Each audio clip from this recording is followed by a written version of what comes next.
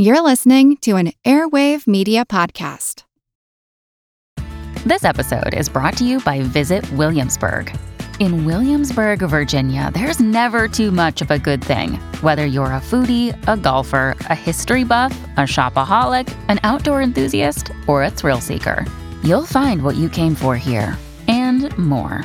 So ask yourself, what is it you want? Discover Williamsburg and plan your trip at visitwilliamsburg.com. Hey, it's Ryan Reynolds, and I'm here with Keith, co-star of my upcoming film, If, only in theaters May 17th. Do you want to tell people the big news?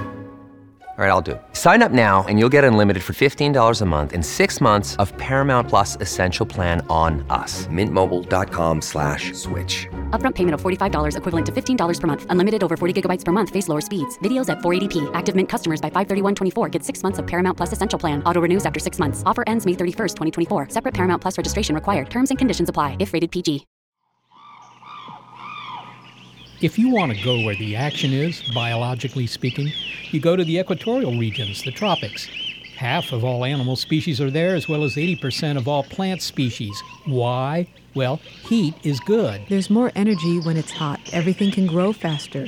But heat speeds up things in general. Molecules have more energy, they move more, they bang into each other.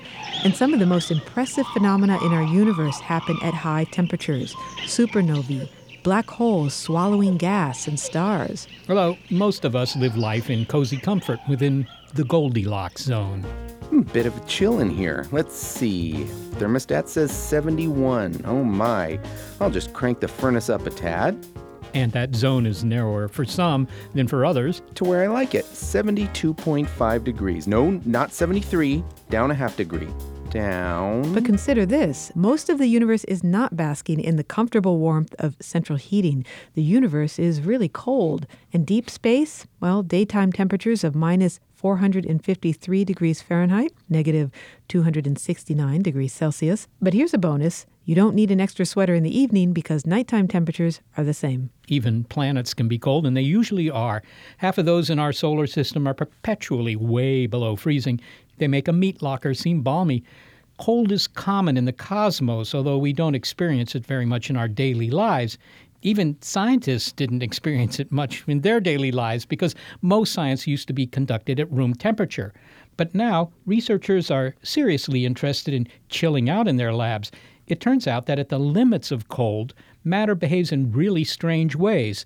So while heat may be where the action is in biology, cold has a lot to tell us about how the universe works. And scientists can hear what it's saying if they're willing to put on parkas. Okay, I'm in. I'll turn the thermostat down to 68 degrees. There. I'm ready. Oh my, I think I've caught a chill. Where's my sweater? Feel my forehead. Is that a fever?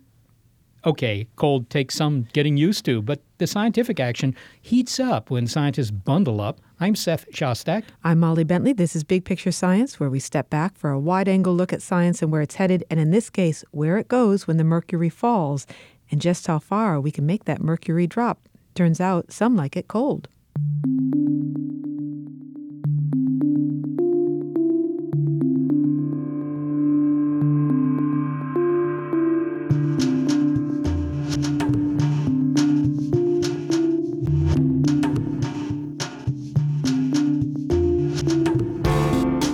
It's a bit unexpected, but to study some of the hottest, fastest-moving particles in the universe, physicists put on long johns, parkas, fleece hats, and cold-weather boots to trek to a location where the speediest things might be falling snowflakes and calving icebergs. The Antarctic ice sheet is the largest mass of ice on Earth. 14 million square kilometers of frozen water. The ice at the pole is estimated to be 9,000 feet or 2,700 meters thick. And that would keep a highball bartender in business for a long time. Well, it's kept scientists in business. Since 2005, a group of physicists has been trying to catch neutrinos with a big experiment at the South Pole. But these elusive subatomic particles have had scientists on the run for 80 years, since neutrinos were first discovered. Well, they were predicted by theory. Snagging neutrinos is a coup for science because of what they might tell us about the universe. But they're tricky devils to catch. Because while neutrinos are everywhere, they move fast, almost as fast as light. And like celebrities of the subatomic world, they get free entry anywhere they go. They pass through matter, even a sheet of lead, without the slightest hindrance. Billions are sailing through your body every second. Heck, they pass through the entire Earth as if it were no more than lemon meringue. But with the right detector, you can catch them. Neutrinos are like light, but they go through walls and they go through the Earth. So occasionally they will, however, stop in your detector and make a small nuclear reaction that produces particles that emit blue light. And so the key is that you have to have a medium that's very transparent to light. And that's what we found at the South Pole. Francis Halzen is a physicist at the University of Wisconsin-Madison and principal investigator of the IceCube South Pole Neutrino Observatory. And after years of little success, did we mention that you need patience as well as parkas for this kind of work? His team has finally caught some neutrinos, 28 of them in total. And they did so by turning a block of Antarctic ice into one giant neutrino net. It has nothing to do with Antarctica as such. What you are looking for is a medium given to you by nature that you can transform in a particle detector. What this requires is a medium that's very dark and very transparent to light. And so it turns out that natural Antarctic ice, a mile deep under the surface, is about as clear a medium as you can find on Earth. I mean, it has incredible optical qualities. In fact, I don't think it's possible to even produce in a lab an artificial medium that has the same transparency as this ice. Now, interesting, because you said you need a medium that is dark, and yet the surface of the Antarctic ice sheet, of course, is white and quite bright. Well, if you go about 100 meters deep, you're in the dark. No light penetrates. There is about a layer of 80 meters of snow on top of the ice at the South Pole. You don't have to go very deep to find pitch dark. And the cold of Antarctica you need in so much as it preserves this ice for you. There's nothing about the cold itself that helps you in detecting neutrinos. No, it's about the optics. But the cold turned out to be extremely useful. Of course, we put sensors in the ice, we freeze them in the ice, and these sensors contain electronics. And it has turned out, it's again something we learned by doing it, that electronics loves cold. And so once we put a sensor in the ice, nothing happens to it. It's able to remain stable. It's frozen, and that's exactly what you want. So you have neutrinos. These are elementary particles that are passing through the universe. In fact, they're passing through us all the time, right? They certainly do. But we and you don't have to worry about it. Okay. We don't feel it. We don't have to worry about them. But you are concerned with them because they can tell us a lot about the universe. So they're passing through this Antarctic ice, which is acting as a sensor, as a gigantic sensor. And when they come in contact with something, they give off a blue light. Is that right? What are they coming in contact with? Yes. So most of the time, just as they fly through you, and what I mean, they literally go through. They don't touch any part of your body. It's the same with our detector. Most of the time, they fly through the detector. It's only when a neutrino hits a nucleus in the ice, a nucleus of an atom, head on, that it will make a nuclear reaction. And this nuclear reaction produces particles, and these particles emit blue light. And so the neutrino might hit, say, a water molecule or the atom of hydrogen or something like that? Yes, or oxygen. Of oxygen. Or hydrogen, mostly hydrogen. And so only when it hits the nucleus head-on, which happens about a millionth of the time. So 1 million neutrinos just fly through the detector for the one that stops and that we can actually detect. Can you say more about what kind of nuclear reaction this is? Because, of course, we associate nuclear reactions with nuclear chain reactions that tend to be quite explosive. Well, it's a nuclear reaction, except it's not a chain reaction. So what it means is when the neutrino interacts with the nucleus, it produces other particles like electrons and muons and all the particles we know and love. And these are charged particles. Those are the ones we detect. And when they travel through ice, they emit this blue light that I mentioned before. Now, when we talk about the universe and the cosmos, usually the numbers that we use are astronomical. We talk about the billions and the trillions of whatever might be that we're describing. And yet your detector recently caught 28 neutrinos, 28 of them, and that was considered quite a haul. Yes, in fact, the biggest surprise about it is that the number is about exactly what we expected. Now, why is 28 considered a big number in the world of neutrino detection? Well, remember, it's really 28 million or so. Only 28 were trapped. For a million going through the detector, you only stop about one. Okay, so you have 28 neutrinos, and these just little over 24 neutrinos might tell you something about the universe. Now, what can these particles tell you about the universe? Well, what we are trying to do is make a map of the universe. You can think of IceCube as a big eye that looks at the sky, and instead of seeing beams of light, it sees beams of neutrinos. And so what does it mean to have 28 neutrinos? It means that we have a map that has 28 pixels. And so, of course, that's not a very good picture of the universe. And so it's very difficult to read it. The only thing we know is that some of them don't come from our galaxy. So the real answer is that we don't know, and what we have to do is add pixels to the picture of the universe, and that's what we are already doing, of course. So neutrinos have been passing through the universe, and they pass through us. Where do they come from? Where do they originate? Well, the most common neutrinos that pass through you and me right now are emitted by the sun. So they are neutrinos produced by a nuclear reactor, the nuclear reactor that powers the sun. What we are looking for, however, are neutrinos that have 1 billion times the energy, and they are produced in the most violent processes that happen in our universe. And I can make you a long list of possibilities, all associated with some form of black hole or neutron star. And so when we have sufficient number of events, we'll be able to answer the question and tells you where the neutrinos we have seen really come from. Okay, but what we do know about them is that they're created by high energy processes in the universe. Yes, they have 1 billion times the energy of the neutrinos we detect from the sun. Okay, so these guys originate from where the action is in the universe. It might be a black hole, a gamma ray burst. We don't know yet. But we know that because they're originating from these processes, they might be able to tell us something about those events? You know, whenever we have made a map of the universe in a different way, of course we started astronomy with visible light by definition, but then we detected infrared light, X-rays, radio waves.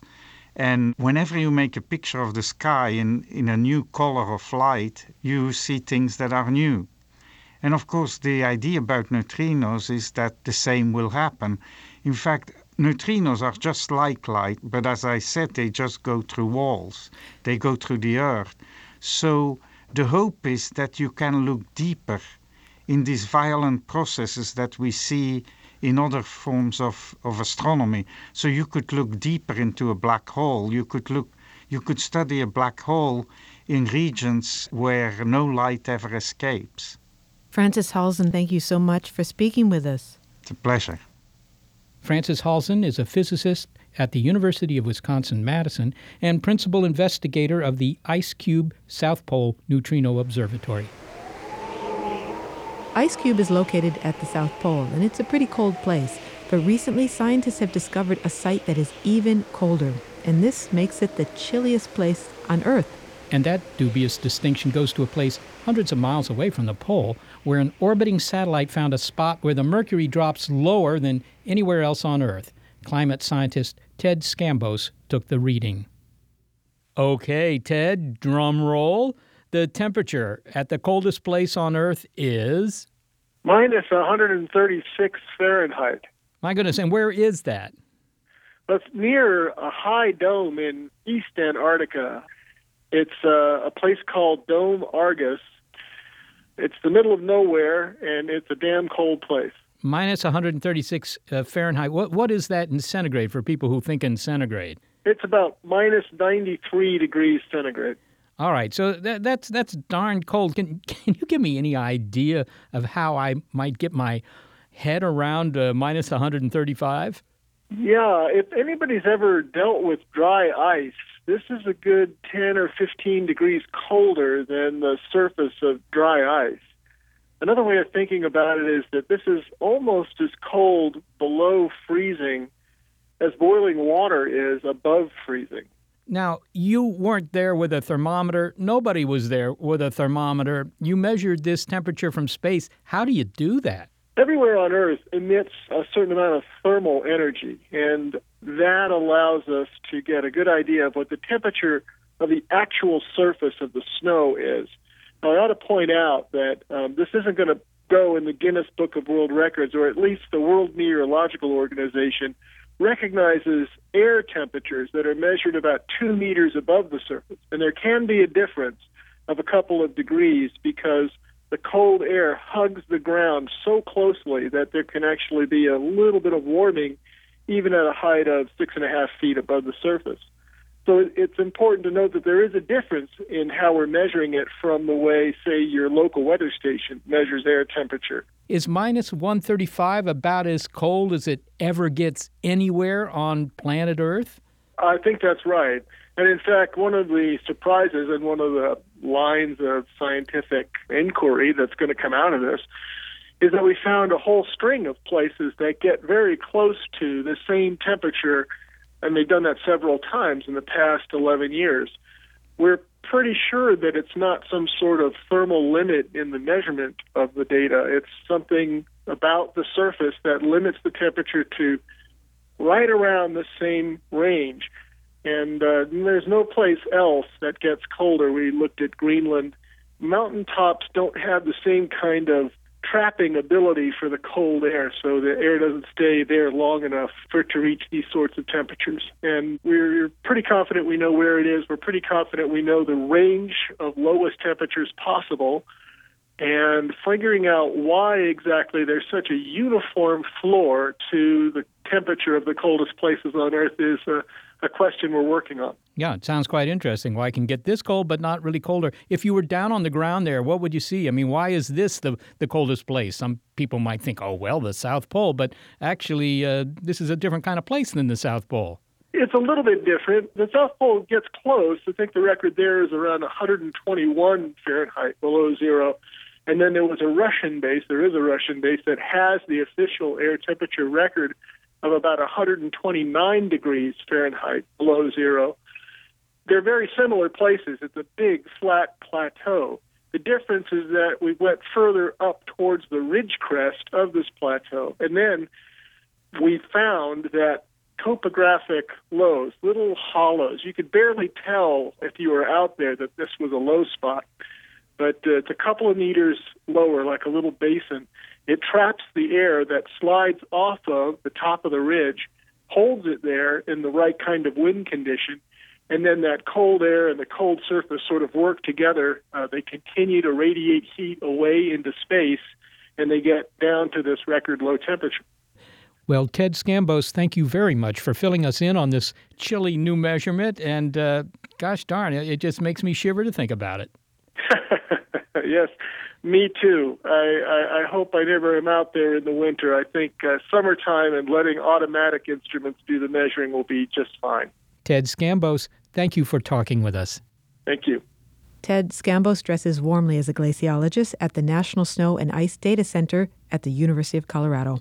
Negative 135 degrees is cold, but it's balmy compared to our next stop.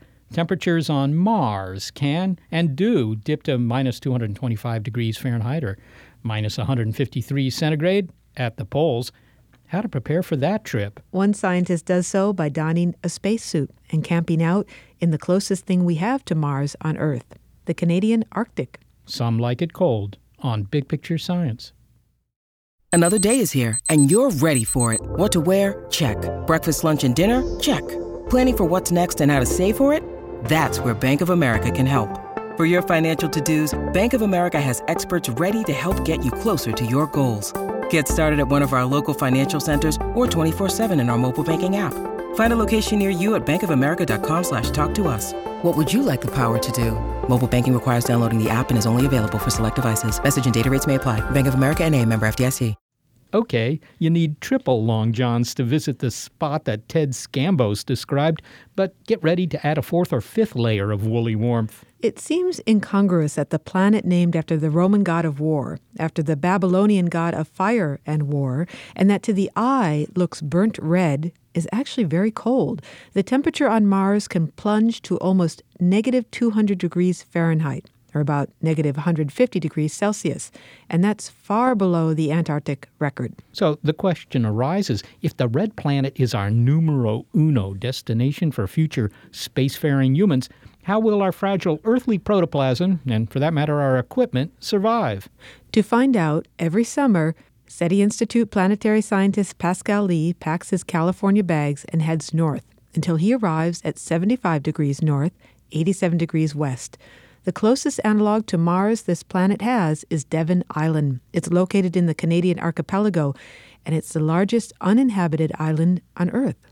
Pascal, most of my colleagues complain if their offices are cold, it seems they can't work under such circumstances. But you've deliberately chosen to do your work in one of the least comfy climes on the planet, the Arctic. What have they got there that sunny California doesn't have? Well, I really don't know what sunny California has to offer because I've spent the past 17 summers of my life on Devon Island. And by all accounts, Devon Island is probably one of the most godforsaken places on the planet. Tell me where it is. It's in the Arctic, west of Greenland, north of Baffin Island. It's beyond the Arctic Circle. It's north of the northernmost part of Alaska, but it's in the eastern Arctic. And Devon is the largest uninhabited island on Earth. It has a massive impact crater called Houghton Crater, and the place is just desolate, barren. It's cold, windy, dry, rocky, unvegetated, but we love it. It's Mars on Earth. Mars on Earth. You go up there because this is like Mars? Yes, of course, there's no place on Earth that is like Mars. Mars has a different gravity. Mars is extremely dry. Mars has a very thin atmosphere. Devon Island, by that standard, is very pleasant. But from a terrestrial standpoint, it's one step in the right direction. And by going to Devon, we are able to see what geology does and what biology does in a cold and dry environment on Earth. And that has taught us some priceless lessons so far. Well, we want to get into that, but give me a description. If you plopped me down onto Devon Island there in the Canadian Arctic, what would I see if I looked around? So it's even better than that because what we do on Devon is, for example, we test spacesuits. And if you were to come to Devon Island to join us, I would make a point in putting you, Seth, in a spacesuit.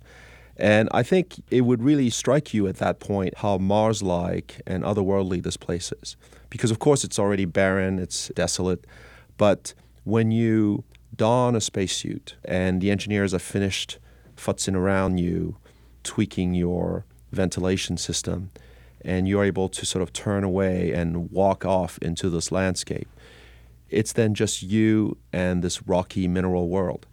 And really, the first time I was able to do that, I thought I was really experiencing Mars, as close as I could possibly be experiencing Mars. But that's the idea. You have something, however, that's still high enough in fidelity in terms of transposing you in a spacesuit on Mars to make the feedback that you're going to give the engineers relevant. Well, what about the fact that it's cold up there at Devon Island? I mean, a rocky terrain, you could find that, I suppose, in Arizona or some other place. You wouldn't have to go all the way up to northern Canada for that. What aspects of the kind of equipment you're trying to test out are, critically dependent on the fact that it's cold? In fact, maybe you should tell me, how cold does it get on Mars? On Mars, temperatures on average minus 80 degrees Fahrenheit, minus 60 degrees C, although in the polar regions or even at night at low latitudes, it could get down to minus 125 degrees C or minus 225 Fahrenheit. So Mars is a frigid and very dry, for that matter, place. Devon Island is by no means as cold. And in fact, we don't go to Devon Island to subject equipment to cold because it's just not cold enough for it to be a valid test. On the other hand, in terms of the cold on Devon Island, what we're interested in are the mechanisms that microbial life adopts to survive. Because even though it's not as cold as Mars, the measures that microbial life start to take to adapt to an environment that's cold, very exposed to solar ultraviolet light, etc., are of relevance and interesting for Mars.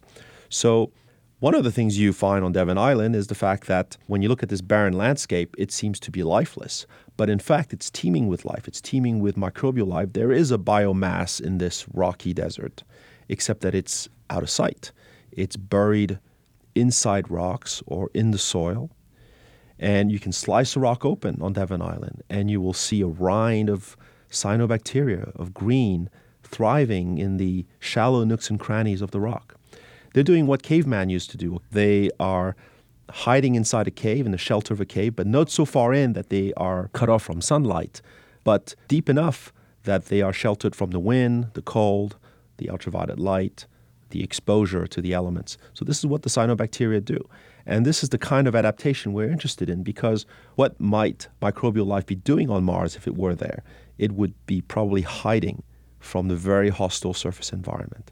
I don't believe we will find extant microbial life on Mars at the surface today, but deeper in the ground or inside rocks or in caves, that's an entirely different story. And we could be looking at a large biomass there. Pascal, many people have this idea that Mars was once a kinder, gentler world, wetter, warmer, maybe, I don't know, maybe they're picturing the way the Earth was during the time of the dinosaurs. Any truth to that? Yes, Seth. And I think this is a tendency that we all have as human beings, to want to see something that's more familiar out there. Well, I'd like to come back to this idea that this is such a cold place, and yet we find it to be teeming with life. To me, that is one of the important lessons we've learned from exploring extreme environments on our planet. Devon Island, in fact, has taught us that many aspects of the Martian landscape that are classically attributed to a warm climate, like the river valleys early in Mars's history, or the fact that the craters on Mars seem to be a bit weathered, all of these observations that are often attributed to early Mars being warm and wet are actually explained away on Devon Island by a cold climate. We see very similar features on Devon Island, and they have never involved a warm climate. So from my perspective, one of the insights that we've gained that really is exciting from our work on Devon is the fact that maybe Mars was always cold, climatically cold. The ground was warmer early in its history from impacts and volcanism. Yes, there was liquid water, but the climate on this planet was always frigid, and that solves a bunch of other problems about early Mars. But the important corollary to that is that in spite of early Mars being climatically cold, life might have been possible. And that to me is just an incredible thing. Pascal Lee, thank you so much for joining us. Thank you, Seth. Pascal Lee is a planetary scientist at the SETI Institute. He's the director of the NASA Houghton Mars Project and the co-founder of the Mars Society. Well, Earth cold is not like Cosmos cold, as we've learned. Cosmos cold looks at Earth cold and says, is that the best you can do? Geez. But whatever the chill factor, we've been discovering that although molecules slow down when the temperature plummets, scientific discovery sometimes heats up. There are lessons to be learned in these extreme thermal states. Recently, a ball of ice that's normally at minus 270 degrees Fahrenheit, that's minus 170 degrees Celsius, became a cosmic messenger. Comet ISON made big news for a while as scientists tracked its entry into our solar system and its loop around the sun. ISON, named for a project to track objects in space, the International Scientific Optical Network, was discovered by Russian scientists who, in 2012, were actually looking for asteroids. Comet ISON became Comet Ice Off as it neared the sun.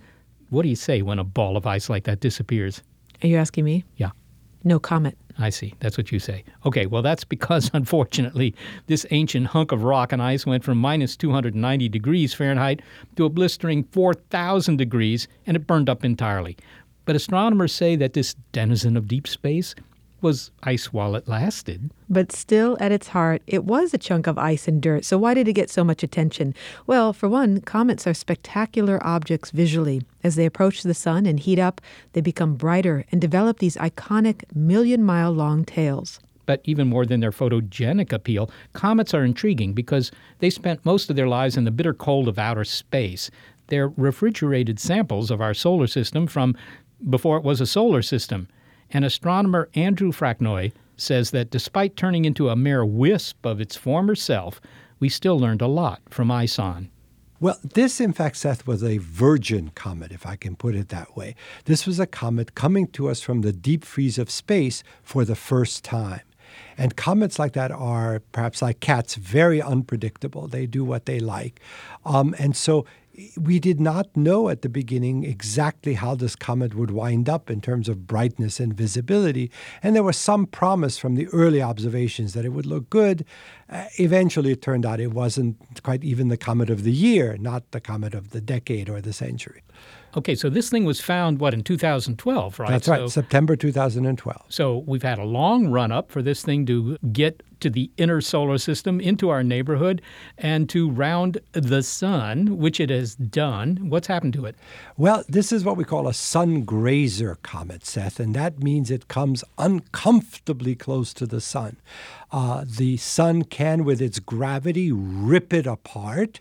And the sun can, with its heat, take the ice, which is the main body of a comet. Comets are made of dirty ice with dirt and dust frozen within. It can take that main body of the comet and essentially evaporate it, just evaporate the ice from its heat. And it appears that both happened, that the comet may have broken apart, but that the evaporation then took the main ice body and did away with it. And all we have left is a trail of dust and gas, nothing really much substantial at all. Well, the fact that the sun was able to do it in suggests that this was indeed this comet's first visit to this part of the cosmos, right, to this part of the solar system. Where did it come from and what steered it our way? This actually turns out to be an interesting story from many perspectives. First of all, we now know that comets are part of what's left over from the formation of our solar system. Janitorial services were not up to snuff when the solar system first formed, and so there was a lot of garbage left over. The rocky garbage is called asteroids, and the icy garbage is called comets. And just like the icy planets are further out in our solar system, so the icy garbage, the icy debris from the early days is further out. And there's actually an idea that there's a cloud of such icy pieces left over from our formation way, way beyond the orbit of even the dwarf planets in our solar system. Some people call that the Oort cloud, after Jan Oort, the Dutch astronomer who came up with the idea. And it appears that this comet, Comet ISON, was a visitor from the Oort cloud, making its first appearance on in the inner parts of the solar system. And as a result of that, it was both unpredictable and it was, in a sense, in an orbit which had not been changed by Jupiter, not been changed by the outer planets. Comets like Halley's Comet have come around again and again because they were trapped by the gravity of one of the giant planets. Okay, you say that this is a dirty ice ball, but it's pretty old ice, right? That's right. One of the most exciting things about comets is that if you see a virgin comet like ISON, you are looking at untouched material left over from the period, maybe 4.5 to 5 billion years ago, when our solar system was first forming. So much of the solar system near us has been reprocessed by things like the melting of solid planets at the beginning, by the sun acting on the materials in the inner solar system.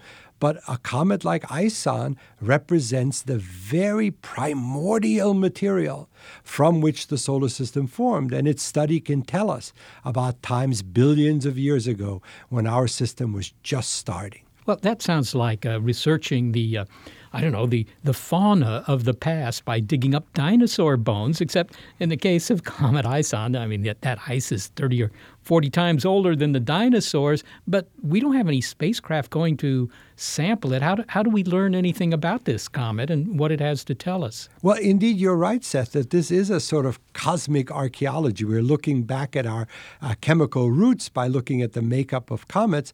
And what's nice about the comet is that the comet's coma, or our atmosphere, the cloud of evaporated material, then is set to glow by the light of the sun. And astronomers can take that light, put it through something called a spectroscope, and get a spectrum. Take the light and spread it out, and within that spectrum of light, there are clues about the chemical makeup of the comet, what particular atoms and molecules have been released from the frozen comet and now glowing with the energy of the sun. So we can do more than just admire these comets. We can actually learn exactly what substances made them up, and therefore what might have made up the mother cloud from which the solar system formed. I think most people, when they think of comets, they think of something with a long, spectacular tail. And comets do have tails, but they don't start off that way. These tails are something that they can only wear for a short period of time, right? That's right. A tail for a comet is a fashion accessory that can only be worn near the sun. It is the sun's heat and the sun's energy that can evaporate the ice of the comet. And it's that evaporated material, the ice, which becomes gas, and the dirt, which becomes dust, which is then pushed back away from the sun into what we call a comet's tail. Some people worry whenever a new object is discovered in the sky, an asteroid or a comet, that we're in danger, that we might be hit. What's the story on Ison? Well, this was really humorous because Ison is not scheduled to come any closer to the Earth than 40 million miles. So I think there were just so many people unhappy about the fact that the Doomsday 2012 scenario never came to pass, that they're desperately looking for something else to be afraid of out there. And when Ison was the first discovered, there were all these pseudoscience stories around the web that somehow Ison was going to be the threat from space that does us in. But not only did the sun take care of that by essentially reducing the comet to a little trail of gas and dust, but in fact, even if the comet had survived its close encounter with the sun, it wouldn't have come anywhere near the Earth. 40 million miles. I think Venus and Mars get closer than that, and they don't seem to be on a trajectory to hit us. Well, finally, Andy, I don't think there are any comets named after you, but there is a piece of rocky real estate bearing your name up there. Tell me about that. Well, this is one of the great honors. When I retired from being the executive director of the Astronomical Society of the Pacific, some of the board members and some colleagues at the Lowell Observatory worked together to take a very boring and very ordinary asteroid and name it after me. So there is indeed an asteroid, Frachnoi, out there, but I'm always eager to reassure everyone who hears about this that it is a very, very nondescript asteroid and a very well-behaved asteroid, which poses no threat to the Earth at all. Andy Frachnoi, always a pleasure to talk with you. Good to talk with you, Seth. Andrew Frachnoi is chair of the astronomy department at Foothill College. How unusual is it for a comet not to burn up as it loops around the sun? Well, most of them don't. But Comet Ison was a sun-grazing comet, which meant it got within 1 million miles of the sun. And when you're that close, that's 100 times closer than we are. When you get that close, your chances of burning up go up. Next, how low can we go? Scientists have achieved temperatures that drop below even what deep space can deliver. What can we learn in the quest to reach absolute zero? Some like it cold, really cold. On Big Picture Science. When you need mealtime inspiration, it's worth shopping Kroger, where you'll find over 30,000 mouth-watering choices that excite your inner foodie. And no matter what tasty choice you make, you'll enjoy our everyday low prices, plus extra ways to save, like digital coupons worth over $600 each week. You can also save up to $1 off per gallon at the pump with fuel points. More savings and more inspiring flavors make shopping Kroger worth it every time. Kroger, fresh for everyone. Fuel restrictions apply. Okay, there's Antarctica, bitterly cold. And then there's Mars, very, very bitterly cold. And then the head of a comet like Ison, extremely intensely bitterly cold. Well, what's colder than that? Intergalactic space. The only warmth there comes from the remnant heat of the Big Bang, and that warms intergalactic space to a toasty negative 453 degrees Fahrenheit, or negative 270 degrees Celsius. And that's hundreds of degrees colder than Comet Ison. But could you find anything more frigid than space, Well, yeah, but you have to book some laboratory time. Nearly 2 centuries ago, a scientist named William Thomson suggested that there was a lower limit to temperature. After all, temperature is just a measure of the motion of atoms. So if you could stop a room full of atoms, for example, stop them cold, well, then they really would be cold. They'd be as cold as possible. Professor Thomson called this absolute zero, and then people started calling him Lord Kelvin. Absolute zero is 0 degrees on the Kelvin thermometer scale, which is one that he devised. Today, we know absolute zero to be minus 273.15 degrees Celsius or minus 459.67 degrees Fahrenheit. Only Lord Kelvin didn't know how to make anything even remotely that chilly. He only suggested the theoretical necessity of this, the lowest of all temperatures. The scientists who followed raced each other to the bottom. By using a number of methods, including lasers, over the centuries, they've cooled gases down to mind-boggling temperatures, beginning with liquid nitrogen at 77 degrees above absolute zero, then liquid helium at 4 degrees above absolute zero, and now using lasers to help with the cooling, they've achieved temperatures of only 1 billionth of a degree above absolute zero. And some of this work has garnered Nobel Prizes. And along the way to the ultimate chill, scientists noticed that matter begins to take on very bizarre properties. And that's because of those spooky quantum mechanical effects. They start to take over. For example, matter becomes superconducting. You can pass a current through it, electricity, without any loss, without generating any heat. Vladan Vuletic is a professor of physics at the Massachusetts Institute of Technology, and he's going for the ultimate cold. Big Picture Science caught up with him in Switzerland via Skype. Vladan, it's pretty cold here in the winters, but there's a limit to how cold it can actually get. This idea that there's an absolute zero to the temperature scale, that isn't a measurement result, right? That's just a theoretical idea. That is a theoretical idea that, however, has been confirmed. So temperature means random motion of atoms or particles. And at the point where the particles stand completely still, that's absolute zero. That's at minus 273 degrees Celsius. Can you tell me what that is in Fahrenheit? Do you happen to know it?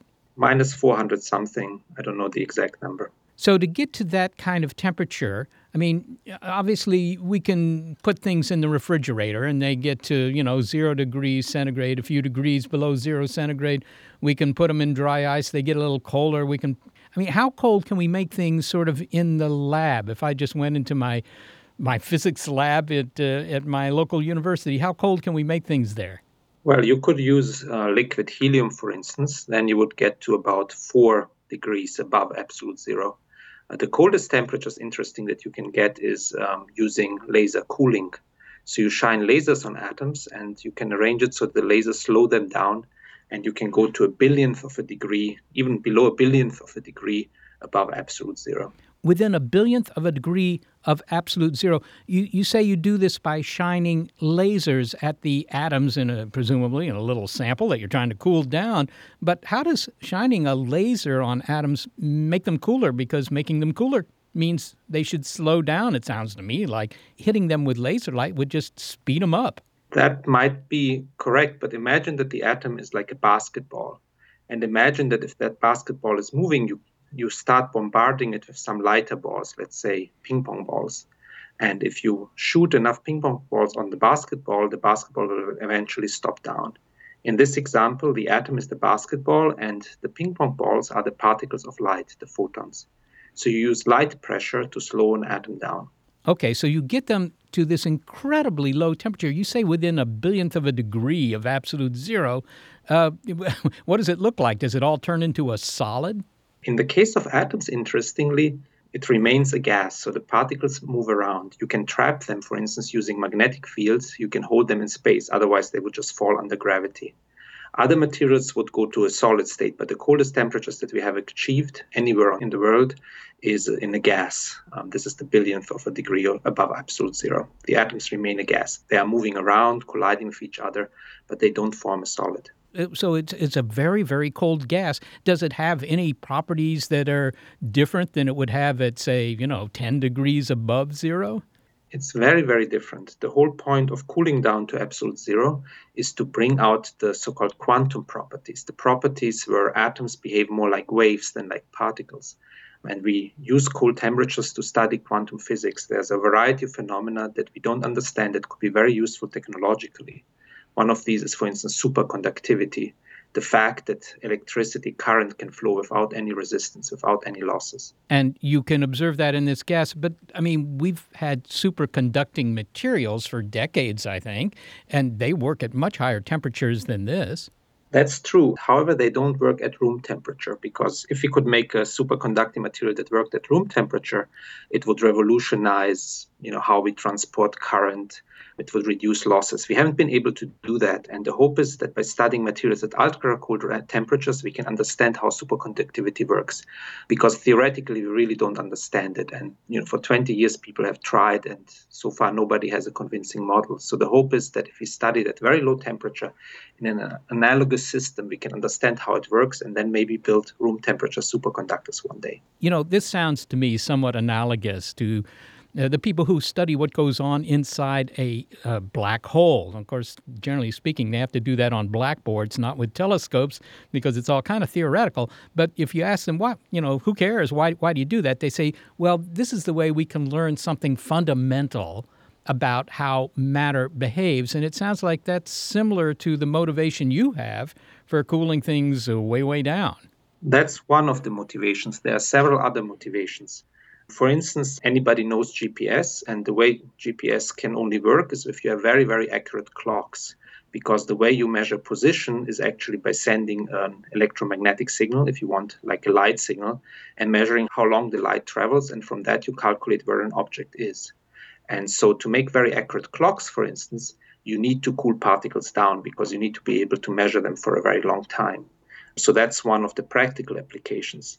Another hopefully practical application one day is that at low temperature, these quantum effects start to matter. And one day people hope to make quantum computers that could beat our current computers in solving difficult computational tasks. So this is more than just the usual basic research that we're doing it because we just want to understand. There's actually a practical application in sight. That's several practical applications in sight. So as I mentioned, clocks measuring time, gyroscopes can be done with atom, that's measuring rotation, accelerometers that measure, for instance, the acceleration of a ship or a plane. You can even measure gravity with these atoms at very cold temperatures. So, for instance, you can find out whether there's, whether there are tunnels under the earth, whether there's maybe reservoirs of natural gas, things like that. So you have managed with this laser technology to get a gas down to within a billionth of a degree of absolute zero. How much farther do you think it's likely we'll be able to go with this? How much colder could we make it? So theoretically, you can never reach absolute zero, but in principle, you can go arbitrarily close. So it's really the question of how well can you isolate the atoms from the environment that is very, very hot, obviously, that is at room temperature. So I think there will be, one can go further down in temperature, but we will never be able to really reach absolute zero. I have read somewhere that in some of these experiments, people have produced what they call negative temperatures, and that sounds kind of incredible because zero is when everything stops. You can't have everything, do better than that. What is meant by negative temperatures? So negative temperatures is interesting concept. Negative temperatures are actually hotter than any positive temperature. So temperature usually means that there's random motion of atoms and or particles. Particles have different energies, and most of the atoms, for instance, in a gas move slowly. Negative temperatures is a strange situation where most of the particles move very fast. So it's an extension of the concept of temperature.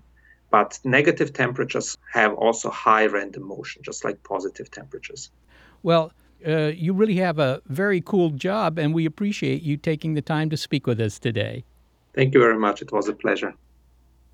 Vladan Vuletic is a professor of physics at the Massachusetts Institute of Technology in Cambridge, Massachusetts, which knows something about chilly weather in the winter. Yes, they do. Why is it that there is a limit to how cold you can go? Why can't you go to negative 274 degrees Celsius, for example? Yeah. Well, it's quite simple because temperature is just the motion of things, and if they come to a stop, well, that's it. I mean, it's like saying, why is there a lower limit to how fast you can go on the freeway? You get down to zero, and that's as low as you can go. That's the speed I like to travel on the highway, I have to say. You don't get to your destination very quickly, but, it's safe. Not a fan of speed. Well, we've talked about natural lowest temperatures. And then we talked about artificial temperatures. As cold as it can go naturally is negative 135 degrees Fahrenheit. As cold as it can go artificially is negative 459 degrees Fahrenheit. Yeah. Well, it can't go much colder on the Earth because on the Earth, there's always a source of energy somewhere. I mean, it might be very cold where you are, but on the other side of the Earth, it might be a sunny day. So there's always this heat coming into the atmosphere, and the atmosphere, of course, does distribute it around a little bit. And, of course, so do the ocean. So there's a limit to how cold it can get on the Earth. Can you say more about why it is that matter behaves in such weird ways when it gets very, very cold? Yeah, it's a little tricky because it does depend on quantum mechanics. But it turns out, and this is something you can discuss at your next party, all particles, they behave like particles, little billiard balls or something, but they also behave like waves, very counterintuitive. And when you make them colder, the wavelengths get bigger. They're more wave-like. And when you take a whole bunch of atoms and you cool them way, way down, they sort of spread out. Their influence spreads out. They're everywhere at once, and that leads to these strange properties. Well, we've been talking about the science of what we learn in cold conditions, such as the Arctic and the Antarctic, and the science of cold itself. And we've been comparing some of the cold to space, and space is very, very cold. Why is it so cold? Yeah, it's just the absence of heat. When you get into deep space, I could have answered that. Yeah, but I mean, you get into deep space, and you're very far from the nearest star, and that's the usual source of energy, radiant energy in space. So when you're far away from the radiator, trillions of miles, it gets pretty cold. Well, thank you to our hot production team. They're very cool. Gary Niederhoff and Barbara Vance. And also support from Google, Rena Shulsky-David and Sammy David, and the NASA Astrobiology Institute. Big Picture Science is produced at the SETI Institute, and a big thanks also to our listeners. Your ears have been attuned to Some Like It Cold from Big Picture Science. You can find more of this show on iTunes and through the link on our website. And while you're online, you might just find and even download our Big Picture Science app. It's on iTunes, Android, and Windows 8. And if you're a podcast listener but you prefer over-the-air radio because podcasts simply leave you cold, check out the listing on our website of radio stations that carry the program. And if your local station is not on that list, consider letting them know you like the show. Tech moves fast, so keep pace with the Daily Crunch podcast from TechCrunch. With new episodes every day, this podcast will give you a quick overview on everything you need and should know about startups, new tech, regulations, and more. Listen to TechCrunch Daily Crunch now, wherever you get your podcasts. That's TechCrunch Daily Crunch, wherever you get your podcasts. Get ready to geek out. The Wired Science Podcast explores all the latest and greatest in science. Everything from strange diseases and biological breakthroughs to interesting tech and mysteries in outer space. Listen to Wired Science today wherever you get your podcasts. That's Wired Science wherever you get your podcasts.